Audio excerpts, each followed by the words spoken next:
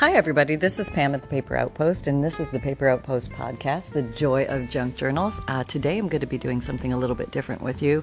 I'm going to be going to Google and looking up junk journal trends with you and talking about different questions that are being asked to Google about junk journaling. And I thought this was a good one. First of all, it says, is there a market for junk journals?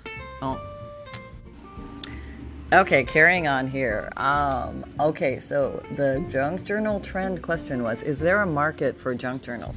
And the answer from, Google is, Etsy seems to be a good choice. Well, that's novel. Although I haven't sold there before, I've heard good things about it. As for junk journals, I've seen them sell for several $100s a book at the high end. I'm sure it would take a bit to reach that level, but it might be worth aiming for. Okay, so let's just break this down and talk about it a little bit. In my opinion, and it's only one junk journal maker's opinion, is yes, there's a market for junk journals. And number one, not a lot of people know what junk journals are, so there's a little bit of educating the public on what they are, but there's a natural fascination around making a book. It seems like it has heirloom quality, it has gravitas. There's something special about a book that has inherent value, and when it's a handmade book, it levels its value up. Now, junk journals are a casual art, I would call it a casual art style, but you can definitely amp it up to a very fancy, intricate, detailed way of making a book with special bookbinding techniques, and you can take it to the moon. And it can be, if you want to see an example of that, go to Jibid Neary's video, the Old Curiosity Shop Junk Journal, and take a look at her amazing acrobatic feat of where a junk journal can be taken. I've never seen anything like this before in my life. And the amount of effort and work that she put into that is just mind-boggling. So, where the value lies is in the eye of the beholder, how meaningful it is to that person who wants to purchase it. And it's a matter of getting it in front of those people's eyes, truly, when it comes to selling a book for a certain dollar amount. Maybe notoriety helps, maybe if people have heard of you helps, but also quality of work and there's a level of eye candy. People like what you make and they're interested, and maybe they want to see and feel and have and touch one in their own hands so they can understand what it is, so that maybe they can make one themselves one day, and or 100, because that can happen very quickly. You can sell them anywhere from your local, there's local artisan consignment shops that you can sell at. There's also flea markets and auctions and eBay and Etsy and your church bazaars, and you can, just little private craft shows and things like that. There's a lot of ways you can sell your junk journals. You just get creative about it and you'll think of things. You can set up your own website and do it that way. You can do a Shopify instead of an Etsy website. Do it that way. Make your own shop. I've even heard there's a new way to make your own shop where you are the shop. You're the main shop. Like you are Etsy in a way, and then you can have other people sign up to be on your shop. So you can sell their things for them as well. So you can be the home central database. I came across an email explaining that. I'll have to delve more into that. I don't know a lot about it, but maybe some of you have come across that email as well. But it's a new way somebody else is producing ways for us to sell our goods, which I thought was kind of neat, because we are a bit of an organic community. We do work with each other, inspire each other, buy each other's products, buy each other's books, and learn from each other. So this natural coalescing of minds and marketplace is not an unusual concept. So we have some other interesting questions here that get asked. And this is from medium.com. It says, why is junk journaling so popular? And the top answer was, you use a junk journal as a memory and a photo keeper. Junk journals tend to borrow a lot of ideas and techniques from the scrapbooking world. So it's natural that junk journals often become books for keeping memories, photos, cards, tags, and other bits of ephemera that remind you of friends and family and trips. You might, it's going to continue. Hang on, I got to put the or. Nope, it's not going to let me. That's all I can get from that one. Okay, I would say that's a good cursory explanation of a junk journal, but it makes it sound a lot like a scrapbook, and it's different than a scrapbook. If those of you who have scrapbooked over the years, you understand clearly the difference between a junk journal and a scrapbook. But folks who have never experienced a scrapbook have no idea the difference. I think that, in my mind, the basic concept of the scrapbook was a way to show your pictures off about family or friends or travel events, or maybe a wedding, or maybe a school event or something like that, or the grandkids, But junk journaling sort of is the evolution of a scrapbook, I would say, that because we actually make the book. A lot of scrapbooks were already pre-made and you just decorate them and fill them, where we're actually making the covers and the spines and things like that. We're creating the pages themselves. We're doing something with the pages, and we're giving the purpose of these books many different purposes, and we're sort of breaking out of the realm of just a picture book. It's more than a book of photographs. Or notations on a trip to Bali that you went to, although it can be, and there's nothing wrong with that, and that's perfectly a justifiable, wonderful junk journal to have or create. But you're also not limited to that. It's kind of like the next launching pad. What else can we do with the paper? What else can we do with the covers and the spines and the way we construct these? We can just keep leveling it up, and each time we look at each other's stuff, we get more inspired about what we can do with these junk journals. And so I think that's where I go down the path of there are no rules, and I like that because that inspires inspiration and creativity where you can go with these, because once we start saying this is that and that is this, we put ourselves into a little box and creation stops, because then we start to conform and imagination freezes, or we put it in a little box and say you can only play in this sandbox and you cannot go over to that other sandbox or all those other sandboxes out there in the universe because you're in this sandbox and I want to play in all the sandboxes. Maybe you do too. Okay, so the next question. I just thought these questions were kind of neat. Okay, here. What is the difference between a junk journal and a scrapbook? Let's see what they have to say. While both junk journals and scrapbooks are creative outlets, the materials used are different. One dead giveaway between a scrapbook and a junk journal is the difference in the quality of the materials. That's interesting. Scrapbooks are made to last long, so scrapbookers invest in good quality materials. Oh, now that's hilarious. Okay, that I would say is a little biased.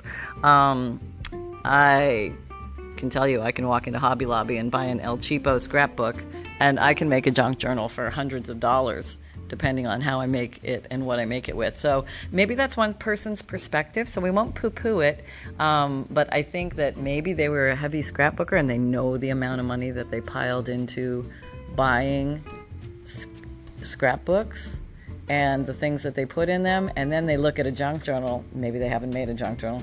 They look at it with the word junk in it, which is probably our biggest foible in the art of this type of bookmaking. But because it has the word junk in it, people assume it's junk or it's made from junk. And sometimes it is. It's made from junk or junk materials or garbage or trash or junk mail or stuff like that. And we transform it with our creative process into something that's kind of exciting and more wonderful. But that does not mean it's worth less. Okay, so maybe she's saying, well, hey, it's a lot less expensive to use your junk mail than it is to go buy new stuff. Yes, it is. But in the world of junk journal making, you can go and blow tons of money on Tim Holtz this and little pretty cutouts that and stickers and cutout people and little metal bits and bops for corners and junk journal clothes. I mean, you can spend a ton of money. And but the nice thing is you don't have to. If you're willing to take a look at, what you'd like to do and maybe consider there are other options, or you could build what they are trying to sell you. For example, the fancy little metal closures. Can I build that with some little pieces of chipboard mounted on top of each other, painted with metallic paint, and maybe use a brad or an eyelet or something to mimic the type of closure it has, give it that feel without spending that money. You definitely can think of ways to mimic these things or create even better things, because you're at liberty using your own imagination. You don't have to stay within the box of what they've created. You can do whatever you want to it. You can make it, if they're all black and gold and silver, you can make yours pink and purple and orange. And there's 101 million different ways to steal a junk journal too. So we all tend to get excited about the next, latest, and greatest way, especially if we start seeing a bunch of people use it. We're like, oh, we're doing that now. I need to get those little widget thingies, and then my life will be grand. And sometimes you get the little widget thingies and you buy them and you use them and in your purpose, and you process them in your junk journal. You've got your new handy dandy closure widget, and then sometimes that ship sails. You're like, I'm good. I've done one of those now. Maybe it was the greatest thing since sliced bread. Maybe it was just sort of okay. Maybe you're thinking, well, do I even need a closure? How about that? Do I really need a closure? Maybe you don't. Maybe you just need some way, like if you make a chunky monkey like I do sometimes, maybe you need just some way to contain the beast. You know what I mean? There's a couple different ways that are pretty easy. One is just tie a sash around it that is not attached to the spine or anything. You don't have to glue the sash in between the spine and the inner covers at all, or the outer covers and inner covers. You can, but it's not mandatory. The whole thing can be free. You can also loop it and tie it through the spine threads. If it's an exposed spine, if you've got the threads showing on the outside of the spine, you can tie it to that. They can decide whether to keep it on or remove it. It's a very easy way to do it. And there's nothing wrong with a good bow at the other end. You know, you just wrap it around and then tie it in a bow, and that way it is changeable from size to size. You know, if you put more things in it or you remove things from it, you're going to be able to alter the size of your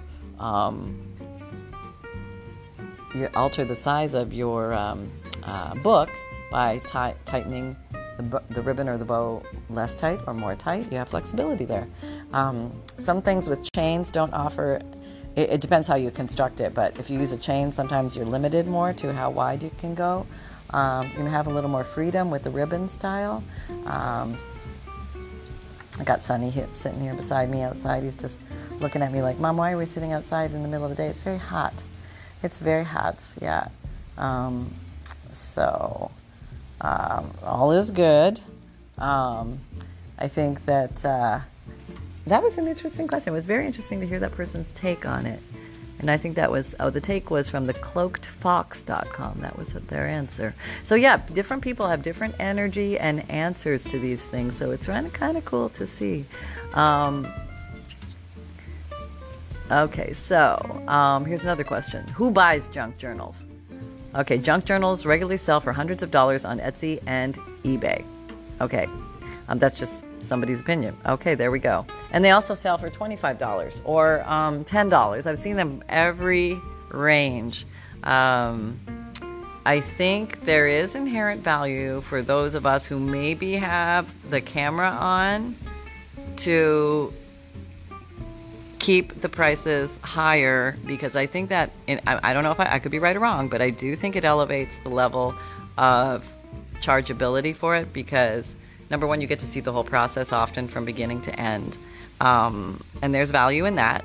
And then there's also, you're exposing more people to the junk journal world, which is there's value in that. More people that know what a junk journal is equals more people that will buy a junk journal.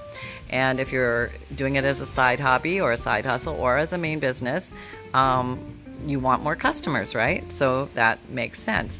Also, the more information we put out there about them, people learn from each other, share the ideas. You maybe have a Facebook group or something where you share your junk journal ideas, and more people get excited about it. And there will be just people who, they love the concept, but they will never make a junk journal. They would just like to own one, and that is perfectly fine too. So we feel a need there where, like let's say I would love to have a Leonardo da Vinci painting, but I am not going to paint a painting like Leonardo da Vinci because I don't have the capability or the time or the energy or the effort or the sanity to sit down and paint that, that with all that detail as well as he did. So it would be I would just like to buy the painting. Thank you very much. I understand that.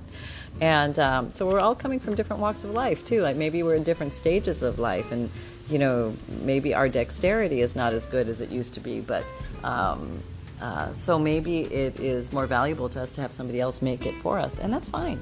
So everything serves a purpose and a need, and there's nothing inherently wrong with taking what some people call junk and transforming it into something beautiful, work of art, and charging more for it. Yeah, because it's not junk anymore when you're done. It has been transformed. When you go buy recycled or reused car mats or things like that, you don't say, well, we should get a discount because it's recycled. No, actually, you end up often paying more because somebody took the time, energy, and effort for taking a product that was going to be disposed of and turning it into something valuable and usable again. I know it's strange the way that works, but there's time, energy, and effort that gets worked into the process. Also, along with marketing, which is a huge, huge factor. Can't emphasize that enough. The more eyes on deck, the better chance you have to sell your junk journal. If you have a unique junk journal, and often we only make them as one, you only need one person to buy it. And it doesn't matter if everybody else says, oh my goodness, that's way more than I would pay for a book. That's way more than I would pay for a handmade craft. But somebody somewhere, in Wisconsin or New Mexico might say, you know what, that really is something that I would value and is meaningful to me. So for me, that makes sense, and it answers a need to that specific person. So and then it's up to you as the creator and the seller to get it in front of those person's eyes and or that person's eyes. And that's a whole other ball of wax when it comes to crafting. It's the marketing side. And that they don't really teach you in art school, like the marketing side. I don't think they do. Why am I talking like I know what goes on in art school? I never went there. I don't think they do. I know when I went to college, nobody taught me about how to manage money. I wish they would have. But are you hot, baby? Maybe you want to go inside, huh? Yeah, okay, I'll put you inside. And but I think that come here, let me put you inside. Whoop, okay, let's go inside. You want to go inside? Go here. There you go. Go in. There you go. Okay. All right. So, yeah, it's a good thing. It's to be looked at with different eyes, and don't let the word junk throw you. It's just a word we use. That's all it is. Okay. Why do people not like journaling? Oh, I got to read this answer. This is good because I fall into this category because I really, this happens to me all the time. Okay, but journaling isn't for everyone. Some people find it doesn't feel calming or fulfilling, and the stress of finding the perfect words to put on paper can be overwhelming. As a child, I would get super excited every time I got a new diary or a notebook, and then stress out if I missed writing for a few days. Yeah, I can definitely vouch for that one. I would go ahead and get all excited about journaling, and I'd poop out after a very short period of time, and that was my whole trend my whole life too. But I did become fascinated with the books themselves. So we all play a role and have a different purpose in life, and it's all good. So there you go. That's just part of the way it is in nature. If you're a junk journal maker, you don't have to be in love with junk or with journaling itself. I like writing lists in my journals and making them almost like little places to capture ideas or workbooks, things like that. So if I make a junk journal for myself, it's going to be very basic, very lean, very square edges, not a lot of heavy decoration, but something that's very easy to grab and go and to write and jot things to do, my calendar plan, things for the day, that kind of stuff. And that's how it goes. So be open to it, whatever your experience is. It's the right experience for you. And let me see what we're going to end up with. One more good question here. What do you fill a junk journal with? Okay, that's interesting. Old, interesting books and magazines. This is probably one of my favorite go-to supplies for junk journals. I love to look for anthologies, dictionaries, encyclopedias, kids' books, books of quotes and poetry, and of course magazines. Books in other languages can also be fun to use. Yes. And you can, and that's only a launching pad. I mean, once you start going down that path. I got very fascinated by old handwritten letters. And then I wanted to collect envelopes. Then I wanted to collect first day issue envelopes. Then, where did we go? Oh, then it went to handwritten recipes. Then just recipes that people were clipping out and like stapling onto index cards, but old ones, like from the 50s and stuff. It was really nostalgic for me. Paper dolls became a fascination, as well as antique checks, receipts, postcards, tea cards, black and white photos, my list of what's in a fundle. But just some interesting papers that maybe you don't normally come across. Music paper, handwritten, or just from old piano books, things like that. Old guitar music, old saxophone music, where the notes are handwritten on the page by the student or the teacher. Those are really cool. But those are just some things to tickle your fancy on a day if you're just thinking about your paper and your junk journals and enjoying life. So I hope all is well. We are always with you. The paper, you, me, your glue and scissors. Let's craft on, everybody. Take care. Bye-bye.